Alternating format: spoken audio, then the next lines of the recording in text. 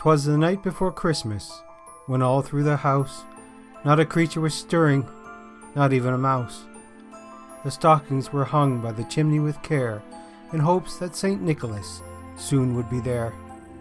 The children were all nestled, all snug in their beds, while visions of sugar plums danced in their heads. These famous lines you will surely recognize from the beginning of one of America's most beloved poems, Clement Clarke Moore's A Visit from St. Nicholas, also known as 'Twas the Night Before Christmas. I know the poem very well. I had the large golden book as a child and read it every Christmas and throughout the year. But I always snag on the part where the children nestle in their beds. Aside from Clement Clarke Moore's A Visit from St. Nicholas, you've probably heard of sugar plums from another Christmas treat, Peter Ilyich Tchaikovsky's The Nutcracker, in which the sugar plum fairy rules the land of the sweets while awaiting her prince's return. But what exactly is a sugar plum? Welcome to Seasons Eatings, the podcast that delves into the history and origins of your favorite Christmas foods. I'm your host, Glenn Warren, and this episode is about the ubiquitous Christmas candy, sugar plums. If you like this episode, I encourage you to subscribe and get the first listen to all the Seasons Eatings podcasts. I want to thank Anthony, Julia, and Tom of 'Tis the Podcast. Since I've started, they've reached out and given me a warm welcome to the Christmas podcast family. Also to Dwayne from the Tinsel Tunes podcast. He also delves into history, but about the history of your favorite Christmas tunes. You can find both of these podcasts on the ChristmasPodcastNetwork.com. The dictionary defines a sugar plum as a small, round, or oval piece of sugary candy.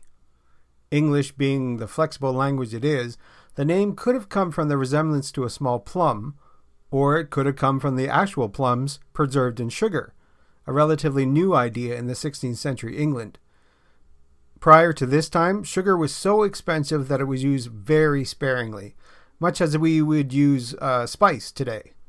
In the 1540s, however, sugar started to being refined in London, which lowered the price considerably, although only very well-off families were able to use it lavishly.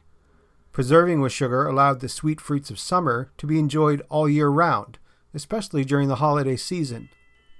But before we dive into the history of the sweets, we can't forget the sugar plum fairy from Tchaikovsky's The Nutcracker. Ironically, the sugar plum fairy is not found in the original E.T.A. Hoffmann story Nutcracker and the Mouse King, or in Alexander Dumas' The Tale of the Nutcracker, the retelling on which the ballet's first libretto was based.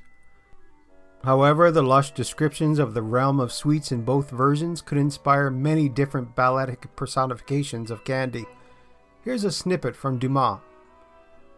All the surrounding houses were sugar candy, with galleries upon galleries, and at the center of the square, and in the shape of an obelisk, there was a giant brioche, in the midst of which 4 fountains bubbled away, lemonade, orangeade, orgeat, and currant syrup. As for the basins, they were filled with whipped cream. If you wonder exactly what orangeat is, download the Seasons Eatings episode of Stollen. The widespread success of the Nutcracker in North America during the 20th century, propelled in large part by the triumph of George Balanchine's version, afforded the sugar plum fairy an unprecedented rise to power, especially after ballet companies coupled the Nutcracker to the holiday season. Naturally, the sugar plum fairy is the first role that many young ballerinas to be aspire to. She is not only a symbol of seasonal splendor and hope, but the symbol of childhood dreams, and for some dancers, the first childhood dream come true in their ballet lives. The sweet sugar plums are first mentioned in 1608 in Thomas Decker's Lanthorns and Candlelight, but not in the way that you might think. This mention was not a referencing of food, but instead the following definition, according to the Oxford English Dictionary. Something very pleasing or agreeable, especially when given as a sop or a bribe.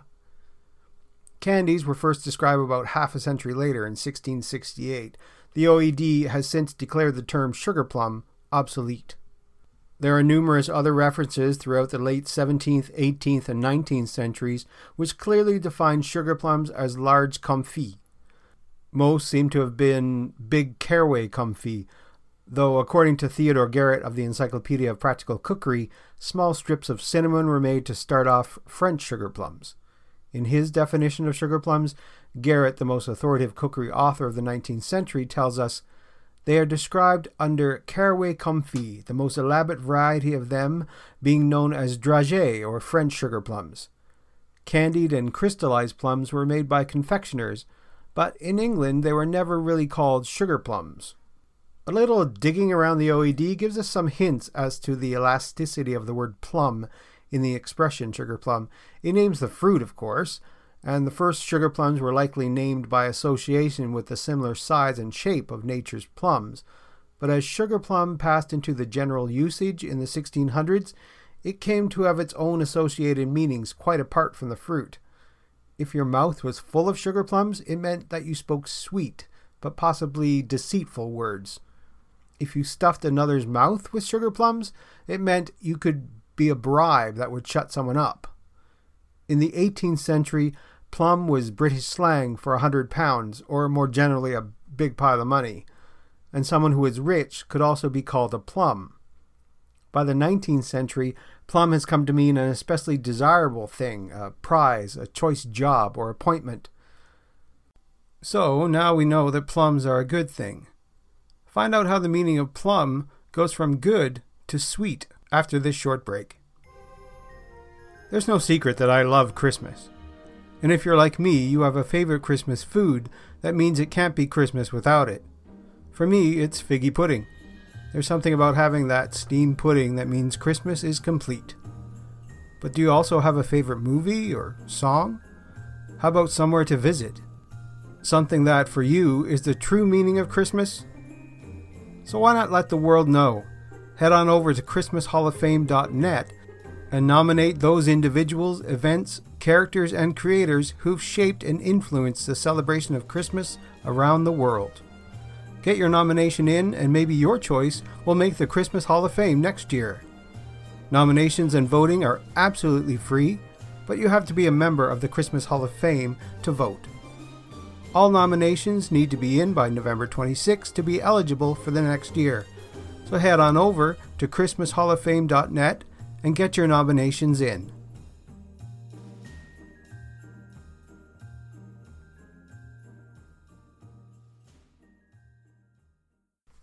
So, plum just doesn't mean fruit. It can mean all manner of good things. And sugar plum? By the 1860s, candy makers were using steam heat and mechanized rotating pans so that less skilled workers could make larger batches more easily. Sugar plums could be made in quantity at a much lower price. So, sugar plums for all. And not just sugar plums. The falling price of sugar and the invention of labor-saving machinery meant all manner of small candies were heaping up the confectioner's counter. And by a process of lexical expansion and generalization, all of this candy, especially the small and the round or ovoid, could also be called a sugar plum. Authentic sugar plums are a comfit, which was a confection traditionally composed of small seeds coated in dried fruit and sugar. The OED defines the word sugar plum thusly: a small round or oval sweetmeat made of boiled sugar and variously flavored and colored, a comfit. Apparently, the word plum traditionally referred to raisins or dried currants in the Victorian era, not plums or prunes. If you listen to the premiere episode of Season's Eatings, you'll know that Christmas pudding was called plum pudding, but contained no plums at all, as did the original sugar plums. Dried currants and other more available and local small fruits were referred to as plums and used to make this confection and the traditional Christmas plum pudding. Sugar plums were more or less the size and shape of plums and would have had an aniseed or a caraway seed in the center, something of a licorice nature.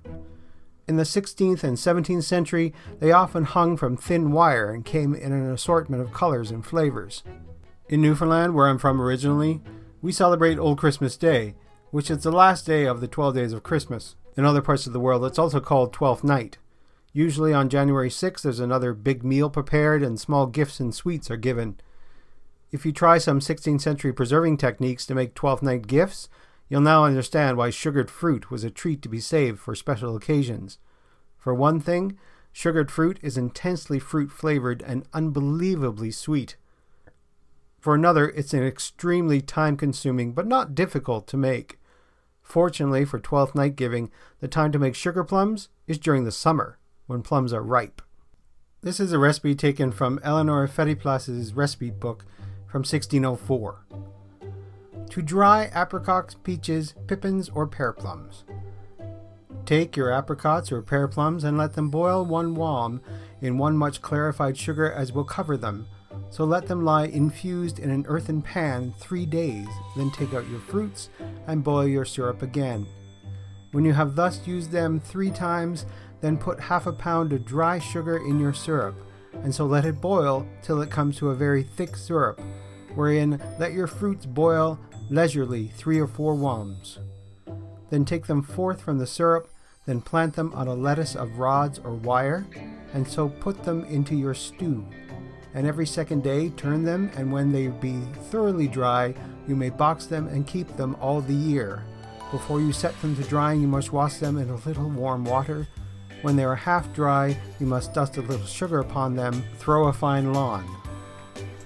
So it sounds like you put the fruits in sugar first, then boil the sugar with the fruit in a syrup, and then dry them out afterwards on a fine mesh, and then cover them with more sugar. Sir Hugh Platt, in his Delight for Ladies, published in 1609, seems to have a little bit more faith in his readers' culinary skills, as his recipe is much simpler. The most kindly way to preserve plums, cherries, gooseberries, etc. You must first purchase some reasonable quantity of their own juice with a gentle heat upon embers in pewter dishes, dividing the juice still as it cometh in the strewing. Then boil each fruit in its own juice with a convenient proportion of the best refined sugar. Comfits are thought to be one of the world's oldest sugar candies. They most likely started life as medicine, devised by Arab apothecaries as treatments for indigestion, and were brought to Europe via Genoese and Venetian sugar traders. The Tudors ate them as a stomach settler at the end of their sizable meals, along with a glass of spiced wine. Comfits were tricky to make. The sugar coatings had to be gradually built up over time, first adding sugar syrup with a special funnel called a purling funnel or a cot, then shimmying the candies in a hot pan. This process is called panning and had to be repeated for hours or days on end, until up to 30 layers of sugar had been added to the mix. Comfits, since they were massively labor-intensive, were pricey. Sugar plums were originally snacks for aristocrats. Early comfits also tended to be lumpy. The perfect comfit was the work of a skilled, patient, and possibly lucky confectioner. The process was so difficult that trade secrets were strictly guarded. Today, panning is performed mechanically, which is how we get uniformly round jawbreakers or smoothly oval jelly beans. Modern sugar plum recipes are now combinations of dried fruit, nut, spices, and sugar. If you search for a sugar plum recipe, you will find a handful of different varieties you can make. Alton Brown from the series Good Eats makes his with apricots and figs, and a recipe from Saveur magazine makes theirs with only apricots and dates, but no plums. It's closer to an energy bite than a multi-layered sugar-coated almond. Today, more than a century after its heyday, the word sugar plum is still considered obsolete, and the original sugar plum would be hard to find on today's candy store shelves. But that doesn't stop the idea of a sugar plum conjuring up visions of Yuletide joy every Christmas season.